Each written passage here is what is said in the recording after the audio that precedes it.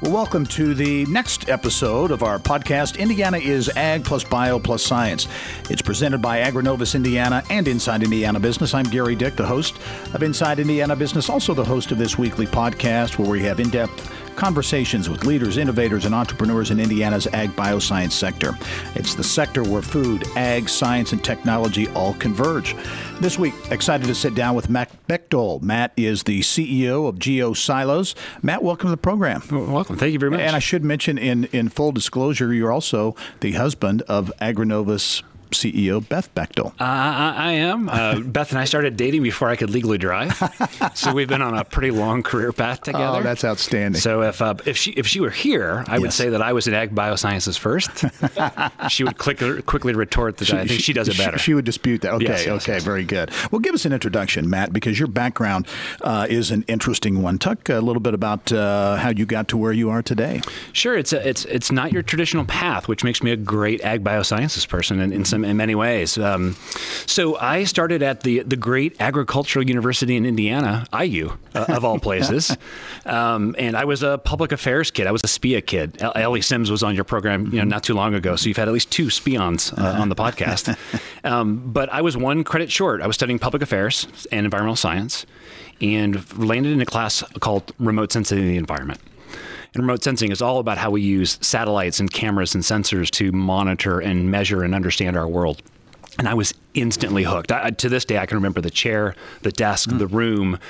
And not only did I say, this is what I want to do, this is how it fits in agriculture. And I saw how it would be core in terms of spatial technologies to ag policy, to the environment, to business, to sustainability.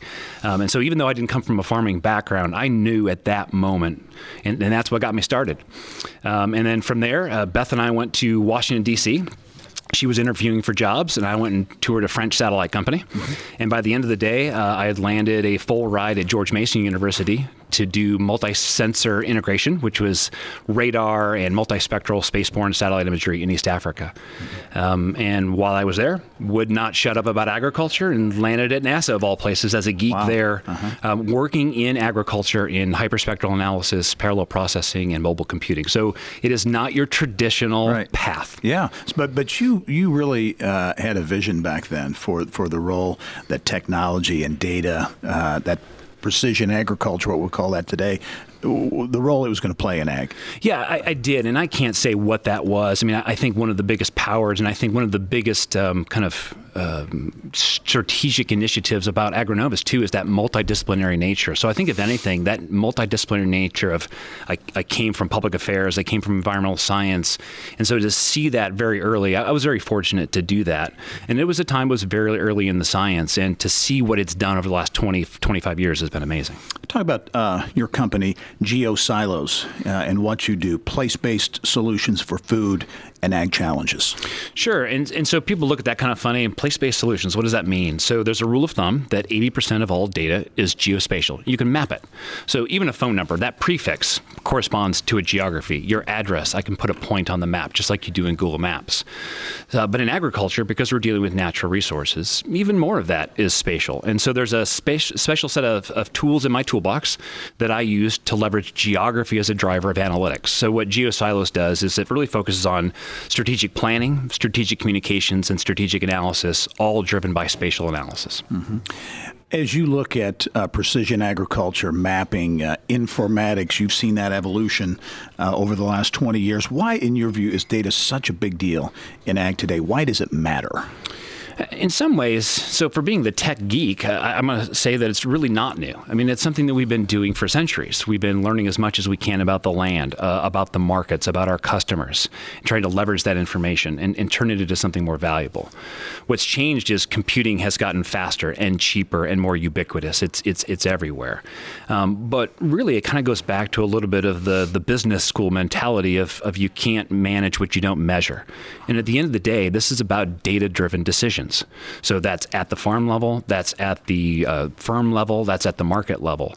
And so now that we're in this era of data-driven agriculture, data is the fuel. Data is the modern ag commodity, as I call it, which means we have to value add that commodity to turn it into something valuable. As you think about that, data is so important to modern agriculture, but it has to have that return on investment, that bottom has to pencil out. How have the cost and the returns of these digital technologies really changed in your view over the last 20 years? Sure. And so it's really interesting. So this month is the 5-year anniversary of a multi-client study I did with Informa Economics. And at the time, I went with this grand thesis. And that thesis was data-driven agriculture is exploding. Data is becoming a modern ag commodity. We are seeing it throughout the value chain.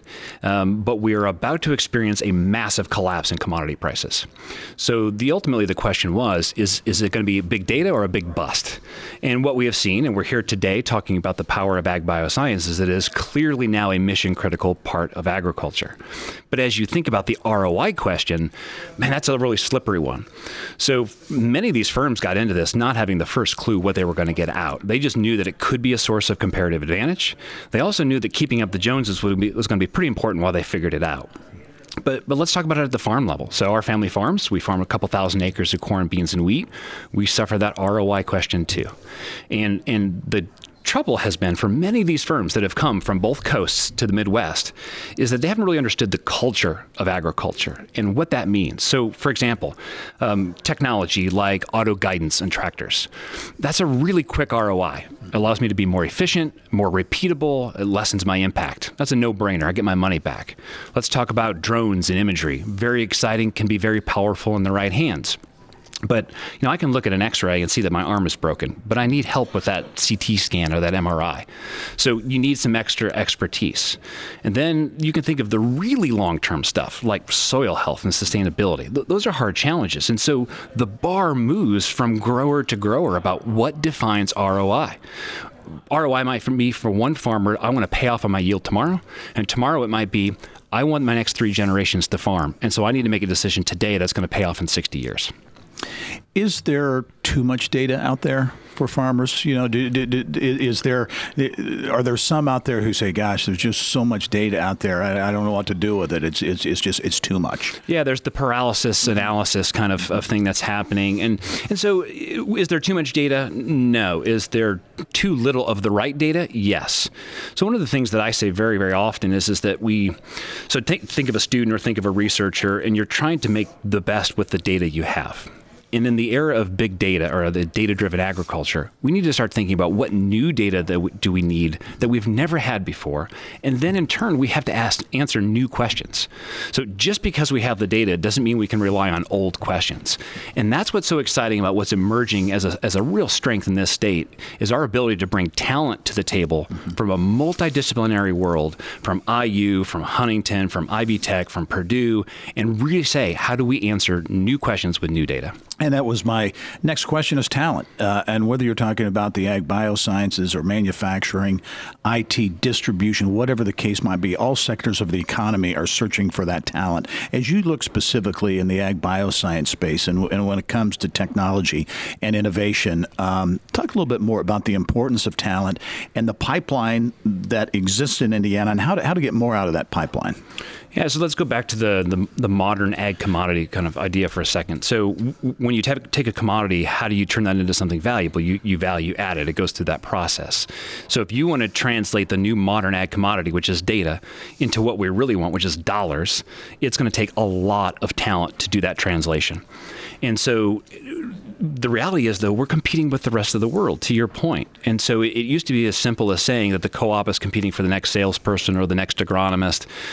So Corteva is competing against Microsoft for that talent now, and the next company is against Google, and we're competing against each other. And so, if you think about it from a pure MBA perspective, that's the classical buy versus build. So what we've been seeing in the industry in the last few years is massive activity in M&A.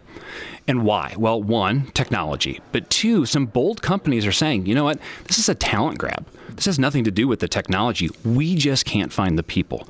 So if we don't start spending a tremendous amount of effort reaching further and further back to younger and younger students, telling them the ag biosciences story, we'll never get them because the rest of the world will be able to attract them somewhere else. As we wrap up, the role that AgriNovus can play, certainly talent is one piece of that, but to have an organization that was formed a few years ago and, as I observed, was quickly accepted by the ag community, the business community, and others, what role can AgriNovus play in this whole process for talent and the other important elements in the equation?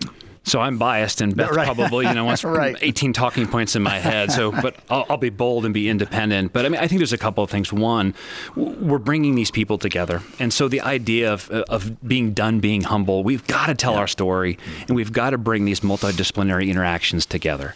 So it's not, the blue room that happened at the National FFA. That's wonderful, but how do we take a blue room to middle school kids in Newcastle or Auburn or LaPorte? How do we start telling them the stories of not just what we do, but why we do it? The passion that the people that are on this program or in the ag biosciences have for why they do what they do is compelling. The fact that we can tell them that they have wonderful career opportunities, they're technology driven, that they can save the world, that they can bring people out of poverty, that they can truly change the world in terms of how we look at things are compelling arguments for young people today.